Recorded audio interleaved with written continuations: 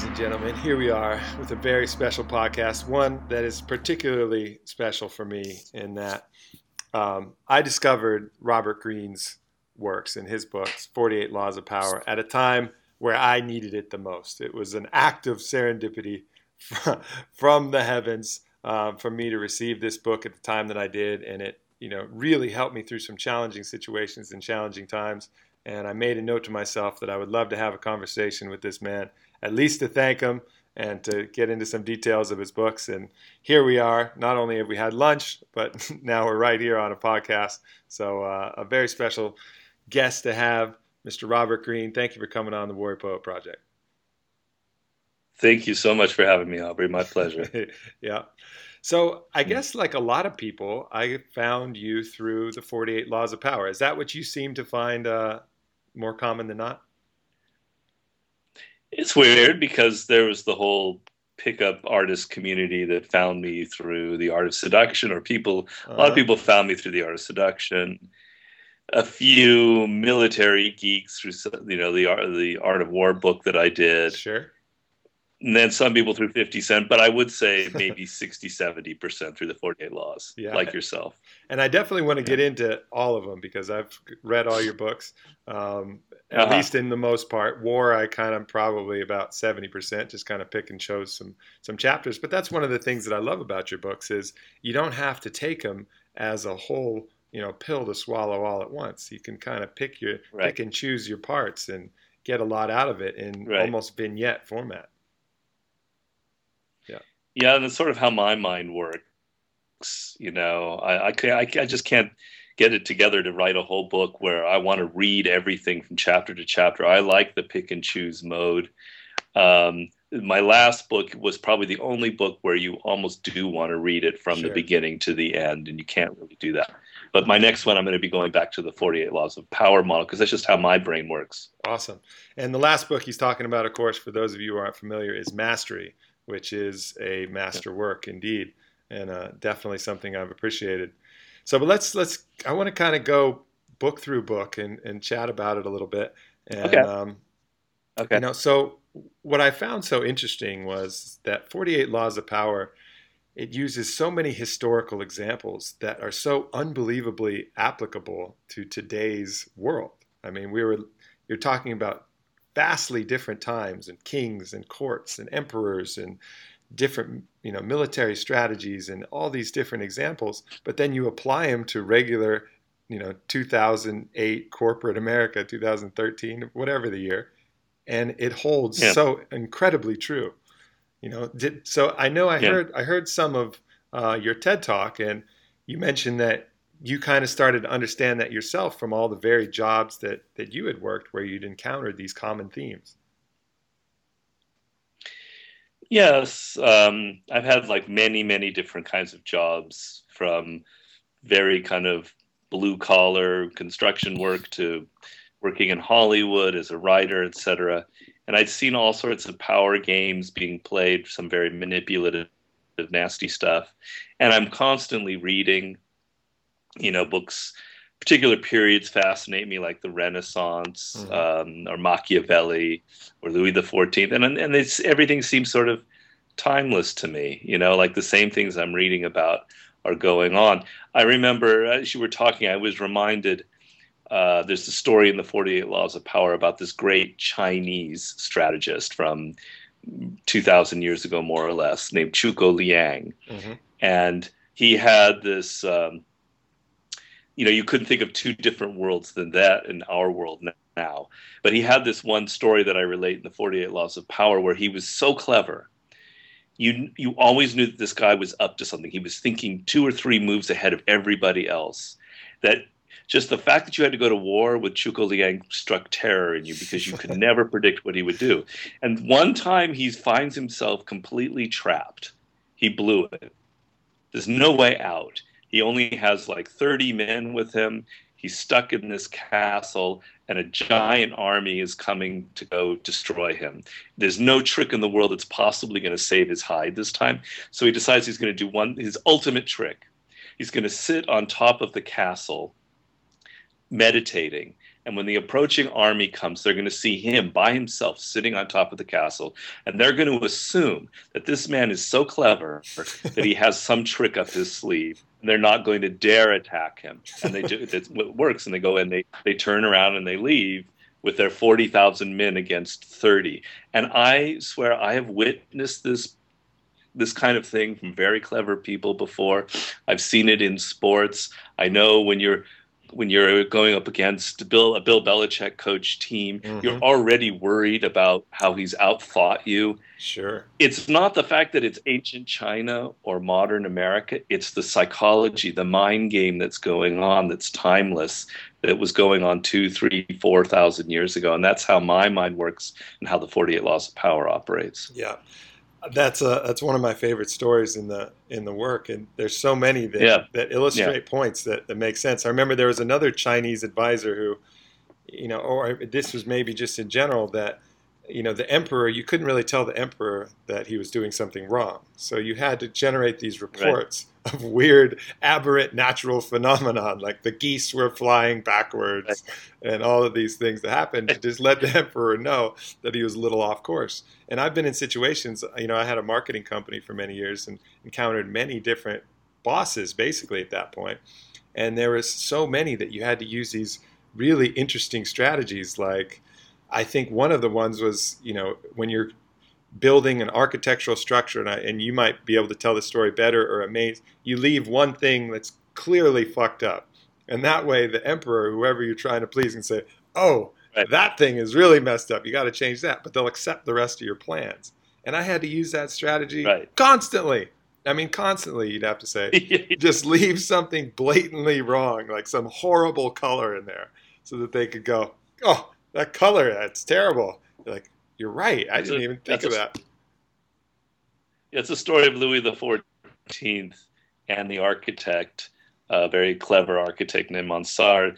And Louis the XIV was just such a know-it-all that you had to do that to make it like he was actually the one doing the major design decisions. But the point of your story and the stories that you're illustrating or that you're bringing up is that the people above you, your boss, have insecurities. They have an ego. Mm-hmm. And so many of the mistakes that people make in power is that they don't think that. They think, well, that person is so powerful and strong that I can criticize them, I can do whatever.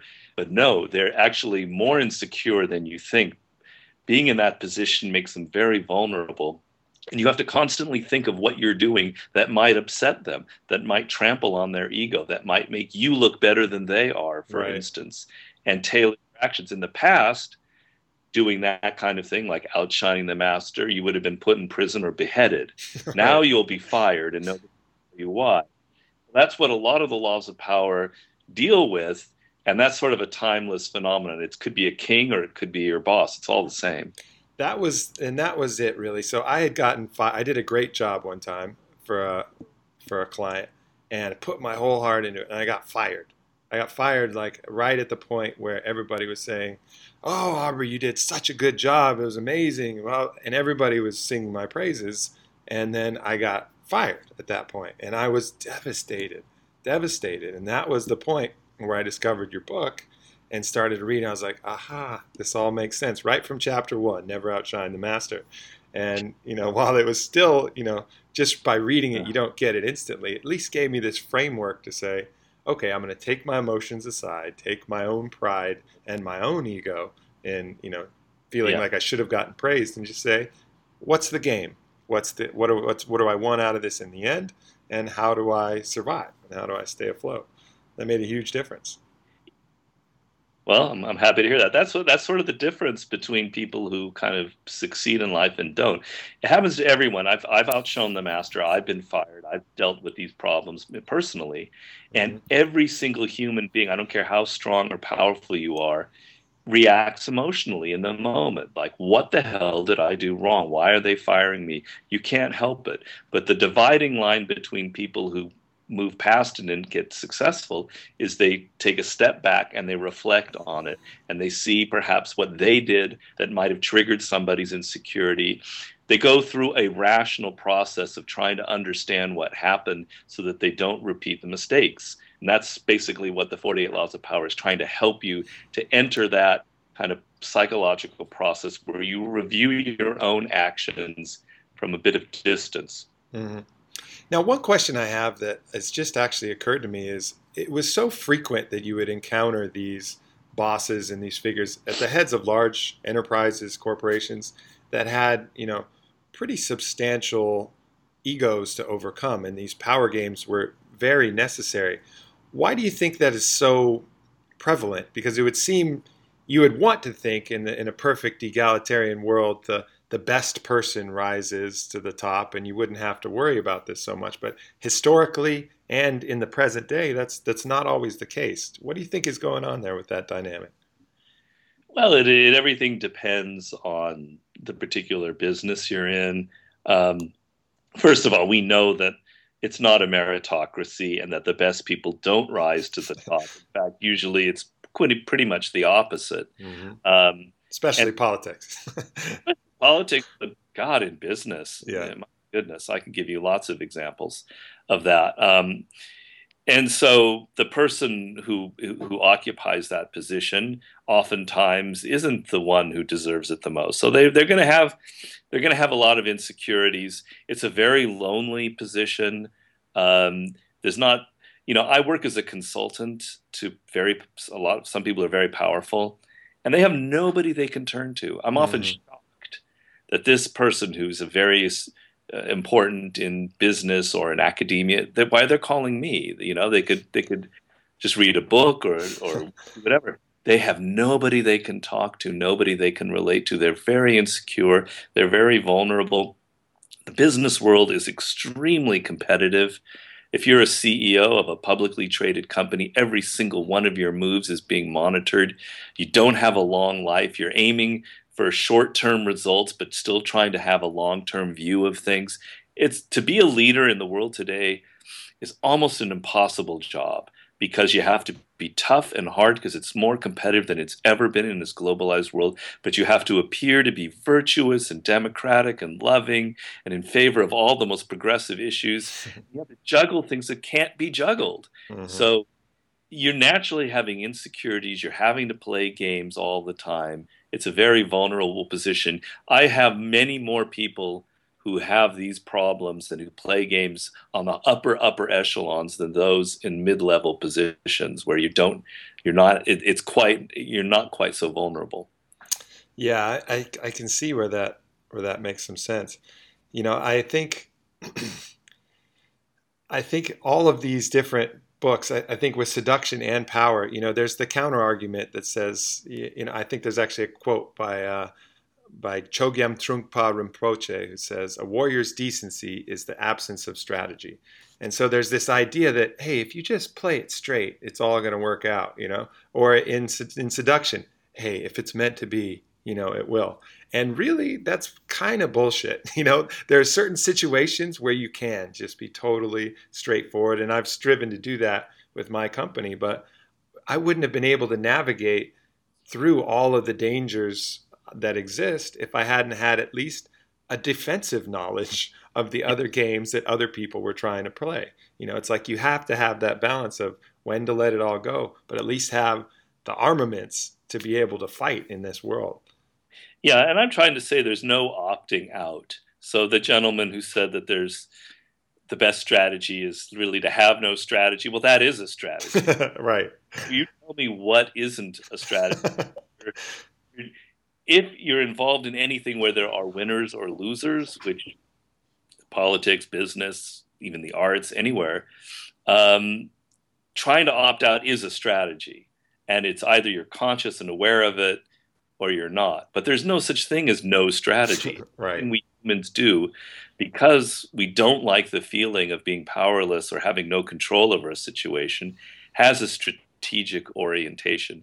And then, I go back to the quote of Machiavelli. I mean, that would be great if everybody in the world was good. If everybody in the world was good and decent, then fine. You don't need the 48 laws of power and you can be open and honest. But that 5% of assholes out there, they're pretty strong. They're pretty aggressive. Yeah. can ruin they can ruin it for 95% of the world. That one person, and Yeah, I can sure. on that, call it infection. You've got to be aware. You've got to have some defensive knowledge, like as you mentioned. You can't be naive. I have a law in the 48 Laws of Power, which is seems pretty nasty at face value, which is get other people to do the work, but always take the credit. And really, what it is, it's about making you aware of the fact that that's going to happen to you Sure.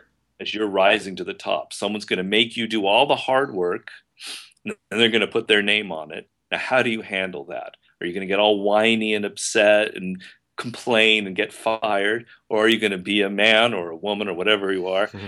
That's just the way of the world. I'm going to learn. It's a process. And someday I'm probably going to be doing that to somebody else when they're working for me. So a lot of what the book is about is defensive knowledge. So you're not so damn naive when you enter the world.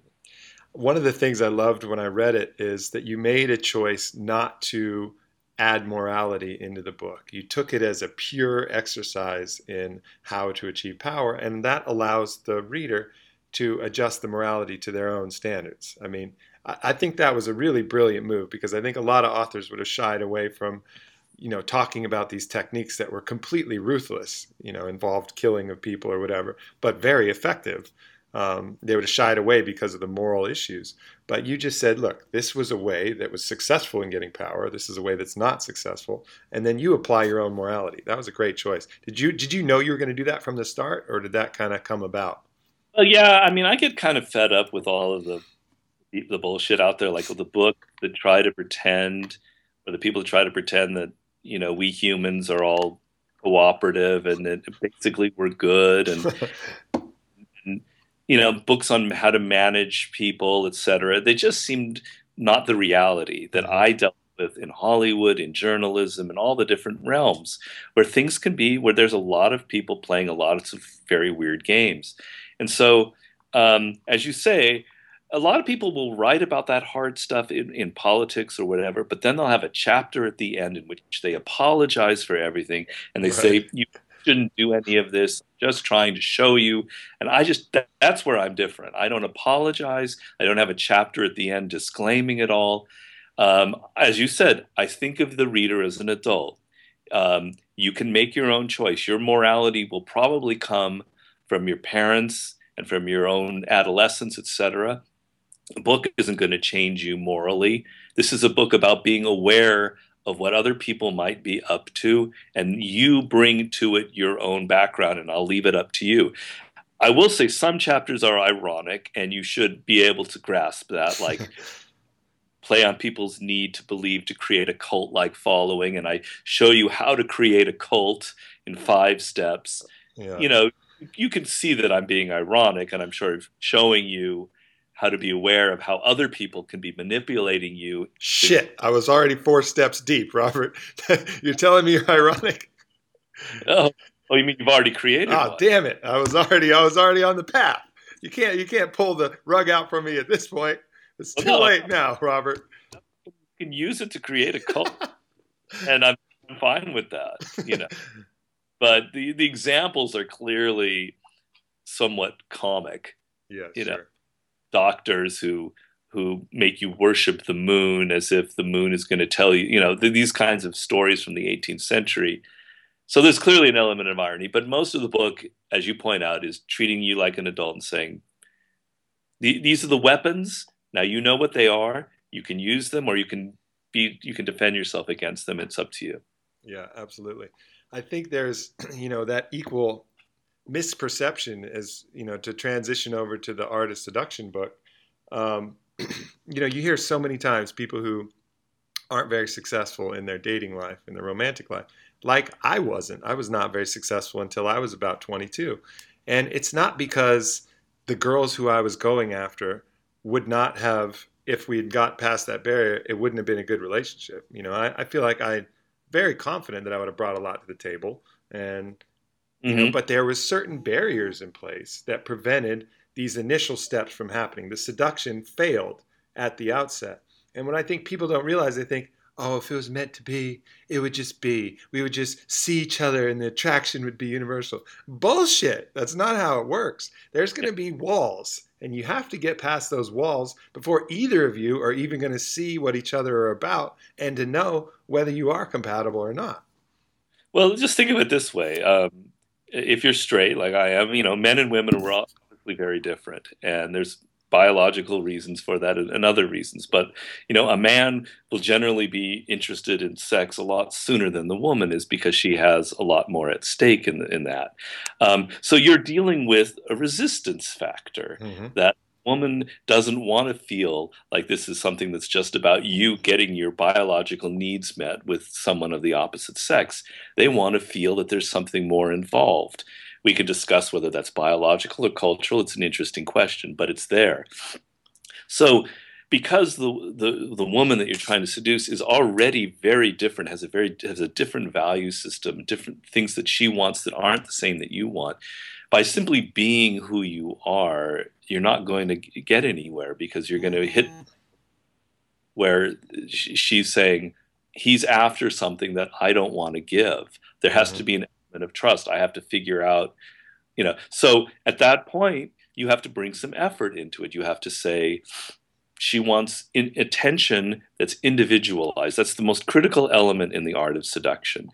The feeling that someone is giving you attention that's geared to who you are. You're a different person. They understand your likes. They know that you like to read these books, that you like these colors, that you like this kind of music. Mm-hmm. Their attention is focused on you as a person. Suddenly, that resistance that was there biologically, culturally, starts to fritter away as they start seeing that there's something going on where you're making an effort, where you're honing in on what makes them special and different. And then the seduction game starts to take place. But if you start from the assumption that it's just magic and who you are and the two things will align, you're going against biology, culture, everything, millions of years of evolution. It ain't going to work because how human beings work. So Yeah. Yeah, I can tell you from my example, and even the idea that you're going to be exactly your true self when you're talking to that person, that's bullshit too. You're going to be some version. You're always going to be putting on some kind of face when you sure. first meet somebody. Even if it's another guy, another friend, it's rare that you're going to be your truest self, in that introduction phase because you're kind of feeling each other out. And my introduction phase and kind of wooing phase for girls when I was younger, I would be way overly nice, smiles ear to ear on stuff that wasn't, funny and just too complimentary, too doting, and it wasn't exciting or interesting for anybody. But that wasn't really me. That wasn't how I was with the rest of my friends or anybody else. That was me thinking, oh, I want this. This is how I should be, and it failed miserably, time and time again. Yeah, people use that "why can't I just be me" type thing as an excuse because they Mm-hmm. don't go through the effort or they're insecure, and that's basically it. It's a crutch to fall upon. The fact that you dress a certain way or you ask her on a date to go to a restaurant that you normally don't go to, you're already making an effort. You're already not being necessarily who you are. I always ask the question, who are you? Do you really Yeah, seriously. today you're wearing 5 different masks? Who you are with your boss, your mother, your sister, you're always playing different roles. That's what it means to be a social creature. So you don't really know who you are, and there are areas you can go that explore about your character that you haven't even realized yet. So don't give me this weak ass thing. Be myself. You don't know who you are. You have Right. things you do that you're not even aware of. And so seduction and relationship between the sexes is theater. It's a theater. It's a role you're playing. You're creating drama. It should be exciting. It's like a movie. And there's nothing wrong about it. There's nothing nasty or manipulative about it. It's exciting. That's what the mating ritual is like. That's what animals go through when they do particular dances in front of each other. So Mm-hmm. embrace that sort of illusion aspect of it because that's what makes it beautiful. Your day-to-day life is boring as hell. Your reality can be really boring. But seduction is an area where it doesn't have to be boring, where you can have drama that you interject, surprises, gifts, and as you point out, think not not meanness, but where you're not nice, where you deliberately project coldness, or that kind of element spices up the whole seduction process. So people who think everything should be just natural and who you are, they're the worst people when it comes to romantic Yeah. relationships. So this was 12 years ago. This was before I knew anything about any kind of art of seduction or anything like this. And I started to learn for myself when I realized that the girls that I didn't really pursue and didn't really like, I wasn't really targeting. I was very natural with them and very open. And they were falling madly in love with me, these Yeah. girls. And then the girls I was pursuing, it wouldn't matter who they were. I couldn't push them far enough away. It was impossible for me. And I remember realizing, I just looked and analyzed and said, okay, here are these case examples on one side, incredible success. Here are these cases, and these girls are not necessarily any better than these girls. It's not like an intrinsic difference in the samples. It's just how I'm acting.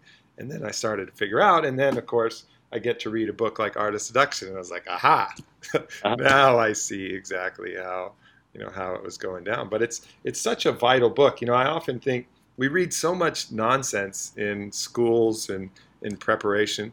I mean, 48 Laws of Power is one of the most valuable tools to prepare you for work, and Art of Seduction is incredibly valuable to prepare you for dating. And Yeah. nobody gets those unless, like, your buddy tells you or you listen to a podcast. It's maddening to me. Well, we shouldn't be handing them out to high school. I think we should, Robert. I think level the playing field. Then it gets really interesting. Well, I've always had the marketing opinion that the fact that you hear about it word of mouth kind of adds an element, a cult-like element that I play on, and I'm kind of happy with, because it makes you want to go out and get it. If you're given the book, you have a different relationship to it. Mm-hmm. I like it that people hear about it, someone says it, and then you go do it, as opposed to me telling President Obama to send it out to America. But I mean, the thing that I try to do in the Art of Seduction that's maybe different from the other books is I try to say that there's two sides to the game, and most books or people, they're always emphasizing one or the other, which is you have to be natural. You can't be this cold person who's read a book, who's applying step 1, 2, or 3. The other person will see through it. There's nothing seductive about it. It looks like what it is. Mechanical. Someone Yeah. read a book and who's trying to do a formula. You have to be natural and in the moment. But so that's the first half of the book. But there's a part of you, I want to make you aware of what's naturally seductive in you. Everybody has a quality that is naturally seductive. You're just not using it. You're not conscious of it. So I'm going to make you conscious of what you have, whether it's the fact that you're kind of childlike, or whether you have this sort of charming social ability, or whether you're sort of the clothes that you wear kind of excite people, the dandy. You have it in you. I'm going to make you more aware of it so you can actually amplify that natural seductive quality. And then I'm going to give you strategies. So it's not just being naturally a dandy or whatever the character is, because that's not enough. You also have to be aware of the things that you do. Putting those two together and emphasizing them both equally will make you a really, really good seducer. So that's sort of what I try to do in the book that would separate it from other books. Sure. And then, the payoff is there will come a point where, you guys will have, presumably or not, some kind of deeper bond where you could just go back to shitting with the door open and doing whatever and having any kind of relationship where you don't even have to think about the book anymore. But there's that initial phase where those Right. strategies, you just have to cross that threshold, in order to get anywhere. I had this guy who came to me for advice. He had this woman that he was just madly in love with. He tried to seduce her, and he made some mistakes, and she just wouldn't return any of his calls. It was finished. And I said, all right, I'm going to help you get her back. And we worked on it for about 4 months, through email. It worked, and he got her back, and then he proposed, and they're getting married. And I said, look, take the Art of Seduction and go bury it in your backyard. Dig a hole, put it in the hole, say something, whatever and he did it, and that was fine, because I didn't want him to be using the book anymore, because he was using quite right, and that's what messed him up in the first place. Yeah. So got it. Just throw the book away, and I'm happy. Yeah, that's awesome. So as far as the strategies of war book, now Yeah. that's very interesting from a historical standpoint, and that's another reason I like so many of your books. Is there's great illustrations, great stories. I'm a fan of history as well. I was a classics major in one of my double majors, I didn't and know. yeah, I was classics and philosophy was my double major at University of Richmond. That's my major. Really, yeah. I Ah, just I just loved it. It was fascinating to me from the start, and I had a minor in Latin, so I was translating a lot of Latin texts, and so I like reading these type of things. But the application I wasn't able to get into as much. So what do you feel like is the proper modern application for that book, The Strategies of War? well, it's a. I think it has wide. Thank you, thank Yeah, you. just thought I'd show the fans. Very wide application. The first part of the book is showing you the first four chapters, the mental aspect of strategy. So, as we said earlier, I believe that almost everything involves strategizing. Of course, being with your parents or your loved one, there are moments in life that there shouldn't be strategy. That's fine. Hmm. But in a lot of times, we are strategizing. And even if we're a parent and we have a child who's giving us trouble, there's strategy involved in that. You Hmm. know. Um, so I want to show you the mental aspect of strategy, how you're constantly messing yourself up mentally. You're getting in your own way by these really bad attitudes. Like, there's a classic military idea of don't fight the last war. You're always mired in the past, what worked in the past, what bombed Hmm. in the past. And I want to say that to be a great strategist in life, in any area, you have to be in the moment. You have to be alive to what's happening in front of your eyes, what makes this particular circumstance different from any other. That's what makes a Napoleon a Napoleon. You're not just simply applying what worked yesterday or 2 weeks ago, or assuming that this person is exactly like who you thought they were a month ago. Everything is fluid, changing. You're in the moment. So the first part of the book is very applicable to all life situations. That how do you prepare your mind for conflict? Conflict is a very hard thing for human beings. We don't like it. That's why we have so many passive aggressive people in the world. Sure. People don't like to confront somebody directly. They don't like to deal with conflict. And so you go through all these avoidance strategies that mess you up. I'm going to show you how to prepare for it without becoming aggressive or an asshole, and how to, not be afraid of it, and how to handle it in a rational manner. This is a book about rational strategizing. It's not a book about crushing people or the dirty, violent part of warfare. It's the eminently rational part. And then, there's chapters about how to organize people together. So it's very applicable to those in business who have to run a company with 10 people or 20 people. How do you motivate them? How do you create an esprit de corps? How do you get people Hmm. age? And then, on and on, I go through I have a chapter on passive aggression, how you deal with people who are passive aggressive, because it is a military tactic as well. So the book on the lowest level is going to help you deal with the concept of people who are resistant or Sure. antagonistic. Then the applications get wider. Business situations that get more and more complex, or any kind of work related thing where you're dealing with more and more people and it gets complicated. That's what really this is about.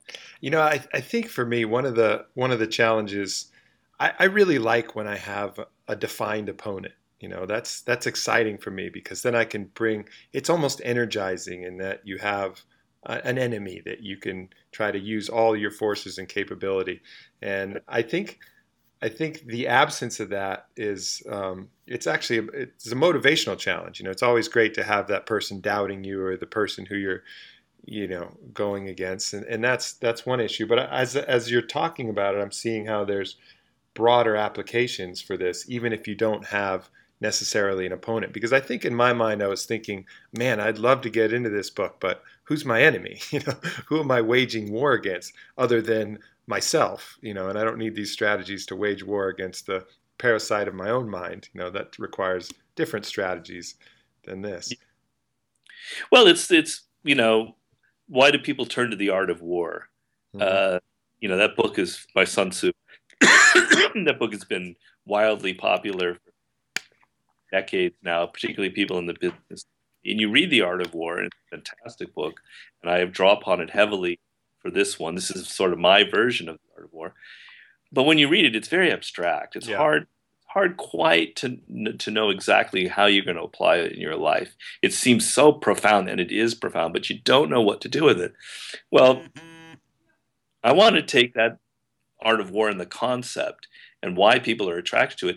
You're not people who are drawn to the art of war, and a lot of people in the hip hop world in the 90s, that was like their Bible. They're not drawn to it because they have enemies. They know that life is war, that Hmm. life is constant conflict. There's constantly battles going on. The battles are maybe with yourself, and that's what the first part of the book is about.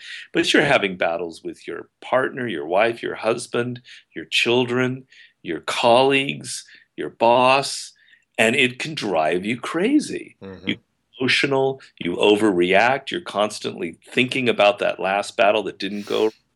So you don't have to have enemies in life for this book to work for you. In fact, you do have enemies, and they're everywhere. Right.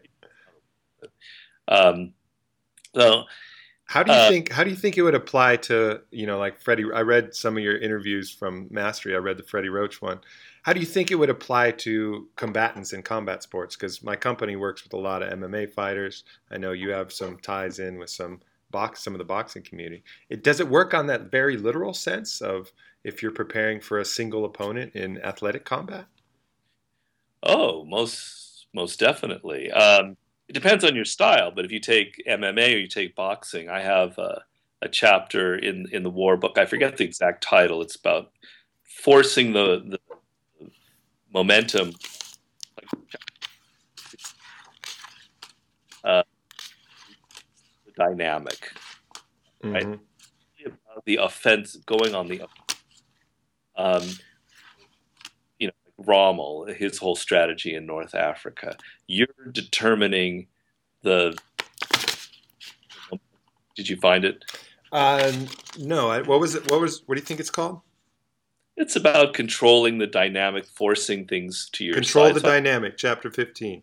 People are constantly struggling to control you. The only way to get the upper hand is to make your play for control more intelligent and insidious. Instead of trying to dominate the other side's every move, work to define the nature of the relationship itself. Maneuver to control your opponent's minds, pushing their emotional buttons and compelling them to make mistakes. I Freddie like, Roach is a master of that. yeah. You're a defensive oriented person or an offensive oriented person. And book has two sections. The offensive is longer for a good reason. Freddie is an offensive minded trainer. He believes that you go out there and you set the rhythm. But what Freddie does is he, as the trainer, sets the rhythm before the two boxers ever even get into the ring by playing all kinds of wicked mind games. He gets the manager of the opponent upset, and he gets the opponent at the weigh-in, says things to the press that he knows are going to get under the guy's skin. So before Manny Pacquiao ever steps into the ring, the other guy's already seething. Yeah. He's constantly playing, but he always wants to set the tone. I think the most successful coaches generally do that. Like I noticed, Bill Belichick will do that. Hmm. Phil Jackson, in his own way, was like that. So it's definitely going to apply. That's the most obvious application of the 33 Phil strategies. Jackson, actually, you mentioned that. I know another Hall of Fame, NBA coach, and he would always say that they were competitive, and they would see each other, and while normally most people in that kind of community would be very friendly. Oh, hey, how are you? Phil would always just kind of glance and give him this dismissive nod. It's just this subtle mind game of yeah, we should shake hands as, hey, we're eating dinner at a restaurant together and there's no game at stake. But he always was playing that subtle game, you Yeah. know. Yeah, people who read his book. I highly recommend it. 11 Rings. It came out recently. It's a great book. People have this misconception of him as this new age, touchy feely guy, but no, he's a master manipulator, and he definitely fits into that rubric of offensive type warfare. But then the strategies get more subtle that you could use, like a counterattack strategy. I used to play backgammon every day when I lived in Greece. I was 21 years old, and I would play against this guy. Backgammon, if you know, is a game of a good amount of luck because there's dice. This guy, this Greek guy, would beat me every single time, no matter what I rolled, because he always played the counterattack. I destroy this counterattack strategy, which means you lay back, you let the other person get ahead, you let them expose themselves, expose their weakness, and at the moment that they're not aware, you go on the counterattack. And in soccer, if you ever followed soccer, there are teams that are absolutely brilliant at the counter, Sure. the whole strategy. Yeah, all of these things. Muhammad Ali's rope-a-dope. That's a classic example. That's a perfect example of it. Yeah. So you could fit a lot of these strategies into sports. I mean, very, very easily. And I used Muhammad Ali, and I've used sports in the book itself. Yeah, right on. So then, how did you get linked up with 50 Cent for the 50th Law? How did that happen? My first book, The 48 Lost Power, was huge in hip hop. I remember going back, I think it was '01, that I saw an interview with Jay-Z. It was the first hip hop person that I saw quoting it. He actually quoted it in an interview. And then, I'm hearing about a lot of rappers really into the book. And 50 was hugely into it. He told me he discovered the book around 2001. And, he obviously, coming from the streets, understood power games pretty well. He's a hustler. He's seen things a lot worse than I've ever seen. Sure. He said, nothing prepared himself for the music industry. That 80 times rougher than anything he saw on the streets of Queens. Because there, on the streets of Queens, you pretty much knew who was on your side, who wasn't. But the music industry, you had no idea, and people were knifing you in the back, left, right, and center. You never knew who was who.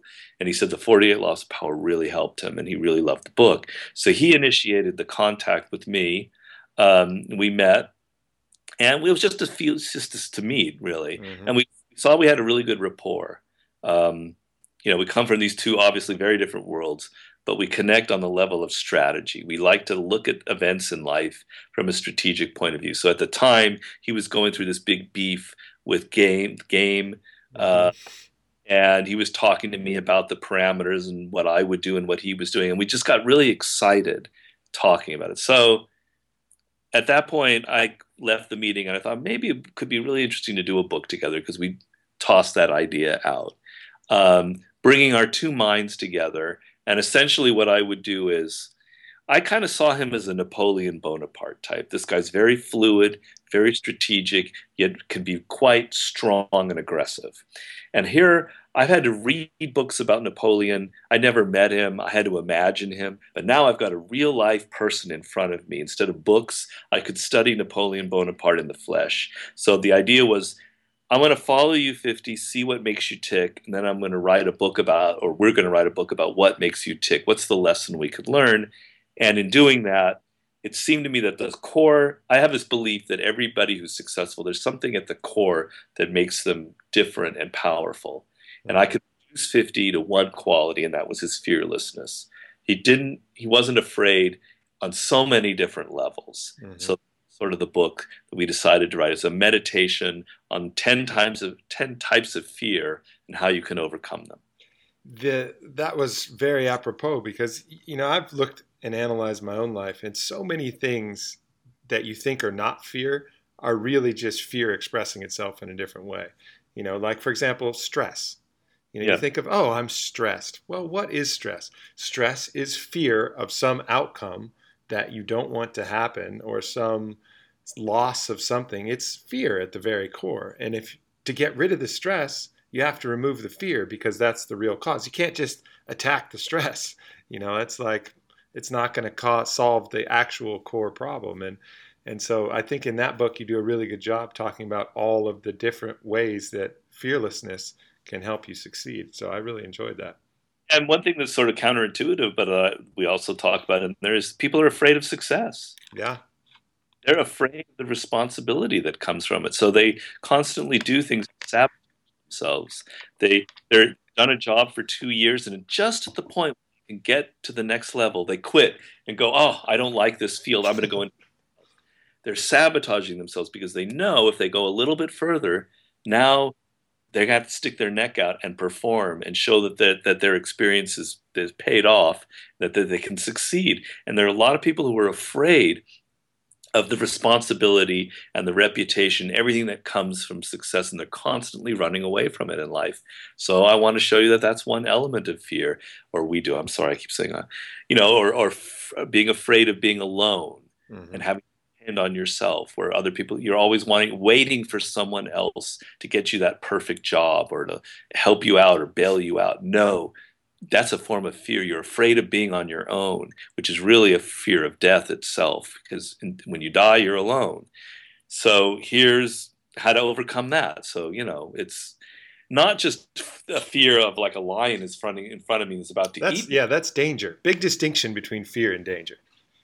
Yeah.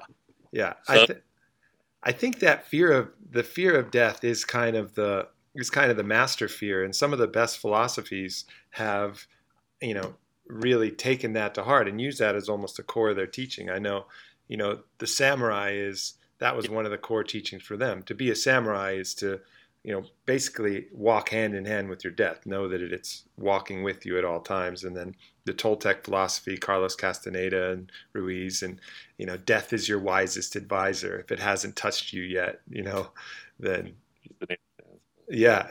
So, a lot of different cultures have realized that, but you have to kind of cross that threshold where you get past that fear of death, and then start working on the smaller fears on down the line, which are also very, very important. Well, in this book, chapter 10, which is the last chapter, is the fear of death. I put it at the end, and I'm drawing a lot on that, on what the traditions you just mentioned, as well as the Stoics, who have philosophy about how to deal with death itself. And it was great because 50 came this close to dying. He was shot 9 times, one of them passing through his mouth, very close to, you don't get shot in the head usually and survive. So he felt death, and we talked about it. He felt like he was dying, and it was a really strange moment to actually discuss that with him. And so the sense that he came back from that was like, wow, nothing else matters in life. I'm on borrowed time now. If I nearly died, every moment's nothing's going to faze me now. So that was almost the starting point of the book. You have that kind of power inside you where at some point I'm going to die. So why do all these other little petty fears matter? Boy, that's a powerful position to be in. Sure. So many of these things we're afraid of are involving just fears of ego loss at certain point, some aggrandizement that we've created or some story. Even the fear of success is partly a fear of the story that your ego has created having to change. If you're the person that's always getting slighted, never gets the break, and you've kind of entrenched that in yourself, I'm going to have some scotch, damn the world, and you get an opportunity to be successful, you got to reverse that whole shtick that your ego has been using to support itself. And that's scary. That's a death of your identity of some sort. That's a great point. I don't even know if I covered that. That's really smart. I like that. I mean, one last fear that's very people don't realize is the fear of chaos and uncertainty, where you always are trying to control everything. You can't stand if something's going to happen, you don't know what it's going to be, so you latch onto some quick formula, some easy explanation, or you don't get in a situation because you can't control it. No, you got to let go of that. And you got to let chaos come into your life, and you got to be able to handle it, because the world now is so chaotic that if you're this rigid person who's afraid of losing control over things, you're just going to fall apart. Your arm is just going to crack at some point. So that's another kind of fear. But the one you mentioned is pretty good. Yeah. Yeah. It's all this, interesting process of just getting information more and more and realizing. It's funny for me in my own journey. It's been a process of, you get to a point where you're like, oh yeah, I got it. Good. But then that's just the summit of another hill where you realize how much more you still really don't know, and Socrates' old wisdom of, being the man who knows he knows nothing becomes more apropos, because you're like, oh God, there's so much more just when you think you figured it all out. Yeah, I'm in that position. And books, and I start the next one. I'm always at that point, you know. Hmm. Are you at liberty to talk about your newest project at all, or do you have any themes that you're hinting at?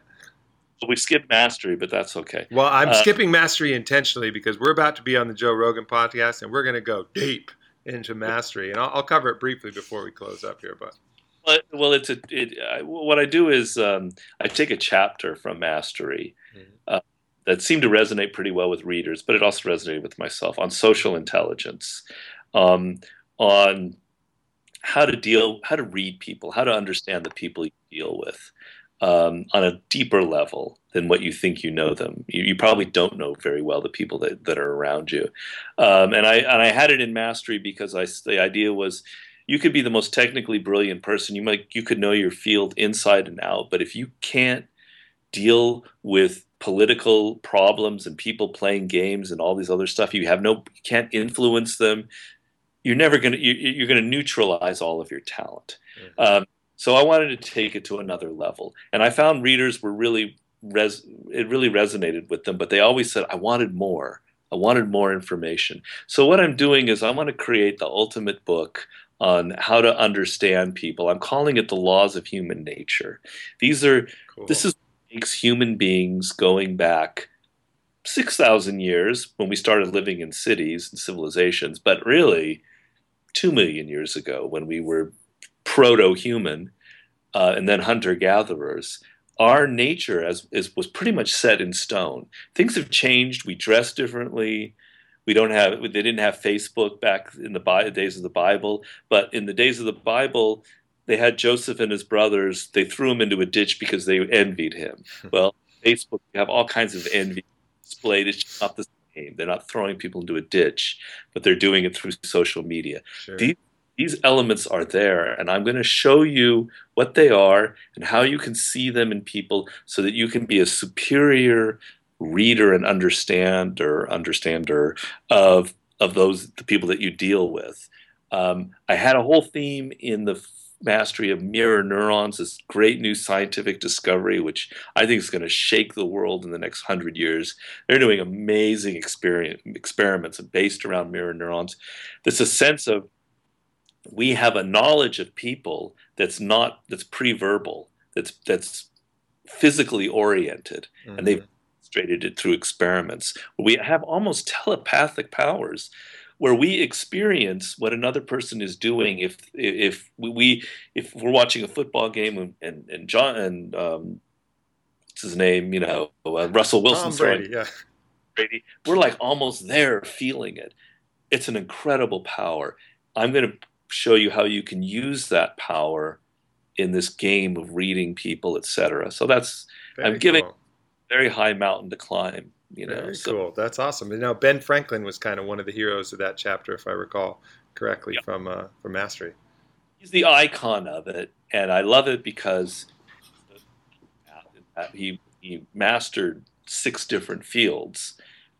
Sciences. He was a great writer. He was a great politician. He was an incredible inventor. But on top of it all, he was a master of dealing with people. And I tried to show in Mastery that being good with people also makes you more intelligent on an intellectual level. It makes you more sensitive. It makes you more fine-tuned to details. Um, and Benjamin Franklin was just the ultimate icon in history. By the time he was in his 60s and 70s, he had this understanding of people that was so profound that he could like see right through you in an instant. He had so many experiences, had dealt so well with politics over so many years that he was on like Da Vinci was on another level when it comes to art. Benjamin Franklin was on another level when it came to people. Yeah, it reminds me one of the tools that's helped me along my quest is I've gone down to Peru and partaken in the ayahuasca tradition down there in Peru. And I remember one time I was on a vision pretty deep. I'm in the middle of the jungle off the Madre de Dios and the sounds of the Icaros. I'm 2 cups of ayahuasca deep, and I get a vision of flying alongside a condor. And the condor is iconic for vision and sight through the world and wisdom. And the condor looks over to me to the left and says, "Do you want the secret to seeing?" And I said, Yes. He says, see through everybody else's eyes. Oh, And just the way that he said that, I was like, of course.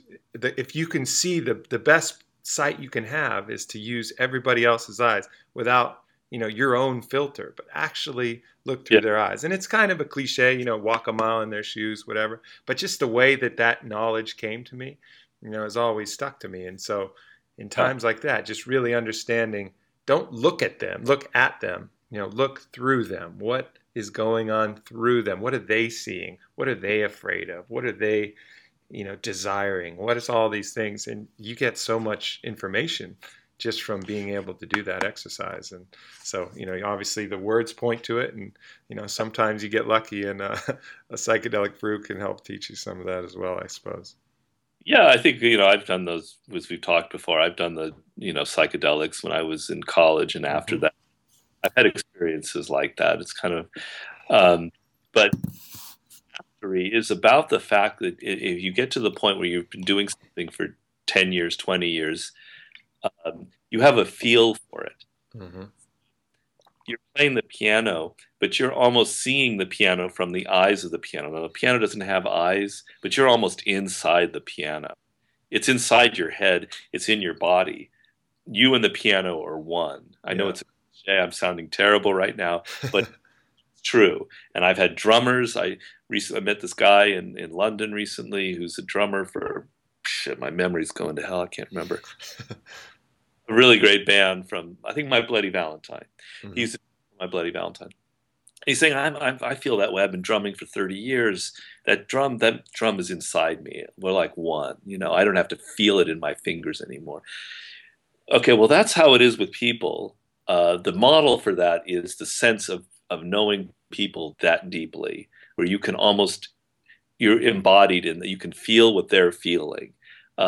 So the mastery that you have in your field, you can also have with people in a social sense. And it's very powerful if you have that, because not only does it make you attuned to individuals, it can also make you attuned to the zeitgeist, to people, to the world at large, to where trends are going, to where things are, because we are social animals. And that sense of being really connected on a masterful level to what's happening in the world and society will translate into all sorts of creative and other incredible things too. Sure. There's another teaching which you may or may not be familiar with. It's of the Hawaiian Kahuna spiritual tradition, and it's called Ha'aponopono.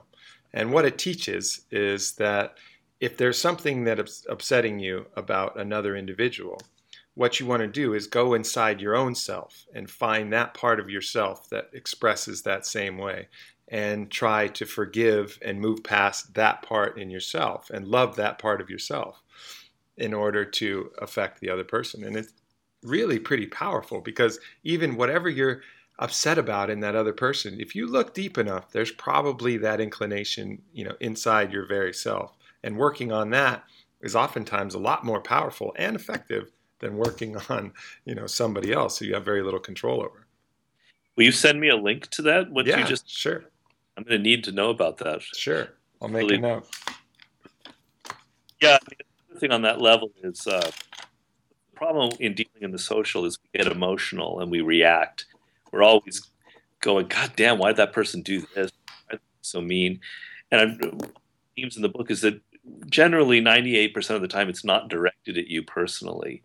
It's collateral damage. People are acting out from things that have happened to them in their childhood or somebody else pushing their buttons. So it's not personal. You shouldn't be taking anything personally. Mm-hmm. Rarely should you take anything personally because generally what people are doing to you is not directed at you, you know? Yeah. Kind of imbue you in this philosophy where you can have a little bit of distance from the social. It doesn't mean you're going to be cold. In fact, you're going to end up being a lot more tolerant and actually, more social by doing this. But a little bit of distance where you're not constantly reacting and taking things personally is sort of a philosophy I want to, Absolutely. That's vital. And also, Don Miguel Ruiz wrote a great book, The Four Agreements, and that's the very first one. Don't take things personally. And very important. make a note. Okay. I think that might be things that might be relevant to this. Yeah. I love the topic. I'm excited to have it. And then of course, I'll give you a big mention in the acknowledgments, Oh, etc. awesome. Awesome. Thank you. So, of course, we've left a big kind of gap in talking about mastery, but we got a great podcast coming up with Joe Rogan here on the 4th of March. So, if you're listening to this now, you'll probably be listening to that one anyways. But if you're not, definitely check that out, because mastery is, that is the book that I think people should teach in schools. I mean, that's the one where I really think every kid should be able to get that and take a look and learn, how to be an individual master in their own life. It's just brilliant step-by-step way to get you there. Oh, thank you. Yeah, that would be the one in high school that I would agree with, not The Art of Seduction. I want to have everybody learn them all, at least in my high school. But there are schools that are starting to use it. There's been some interesting like art schools that have been taking the book and using it, and there's a business school that's using it. So it is happening actually. But I agree with you. That would be the book that would help young people start in their life, because there's nobody guides you. You leave the university and you get out in the real world. Your parents can't really help you, and they're giving you bad advice. Nobody is helping you. And you get lost and you make mistakes and you never recover from them, and you're 35 and suddenly, whoa, how did I end up in this field? I don't feel connected to it. And half your life's over and you don't know where to go. So you're 18 to 22. It's really important. It's not going to necessarily give you a precise roadmap to where you need to go, but some general sense of direction, where your 20s are those most critical years of an apprenticeship, which is what I call it. Just thinking in those terms will change the whole game for you. So it's pretty important for the younger crowd. And hell, it's one of the things that I like to impress upon people is it's not too late, even if you're not in your 20s. If you're 35, 40, 45, there's all kinds of amazing stories of people who said, you know what, fuck it. I'm tired of this ridiculous job I've been doing. I'm going to go follow my passion and my heart. And a book like Mastery, I think, no matter where you're at, unless you're really, it doesn't matter. Even if you're on the path, it'll help you refine and understand your own path to mastery. And if you're not on it, it's not too late, no matter where you're at. So that's a good point. I agree with you there. Definitely. Absolutely. Well, I can't wait to expand this discussion here in another format, and I really appreciate you coming on here. How can people, what's the best way to get a hold of you, via social media, or your blog, or anything like that? I haven't been a very conscientious blogger, but I do have a blog. It's Power, Seduction, and War.com. The and is spelled out. So Power, Seduction, and War.com. And there's some blogs from a couple of years ago, and then links to all the talks I've been giving lately, and links to the new book, Mastery. So that's probably the best way. And you can also email me through that site. Beautiful. Well, thank you, Robert. This has been a pleasure. And 1 week from now, we will hang out in person out in Southern Cali and do it again. I'm really looking forward to it. I'm really happy you're going to be there. That's great. Definitely. Absolutely. Have a wonderful week, and we'll talk soon. Yeah. Thanks a lot, Aubrey. Take care. Take care.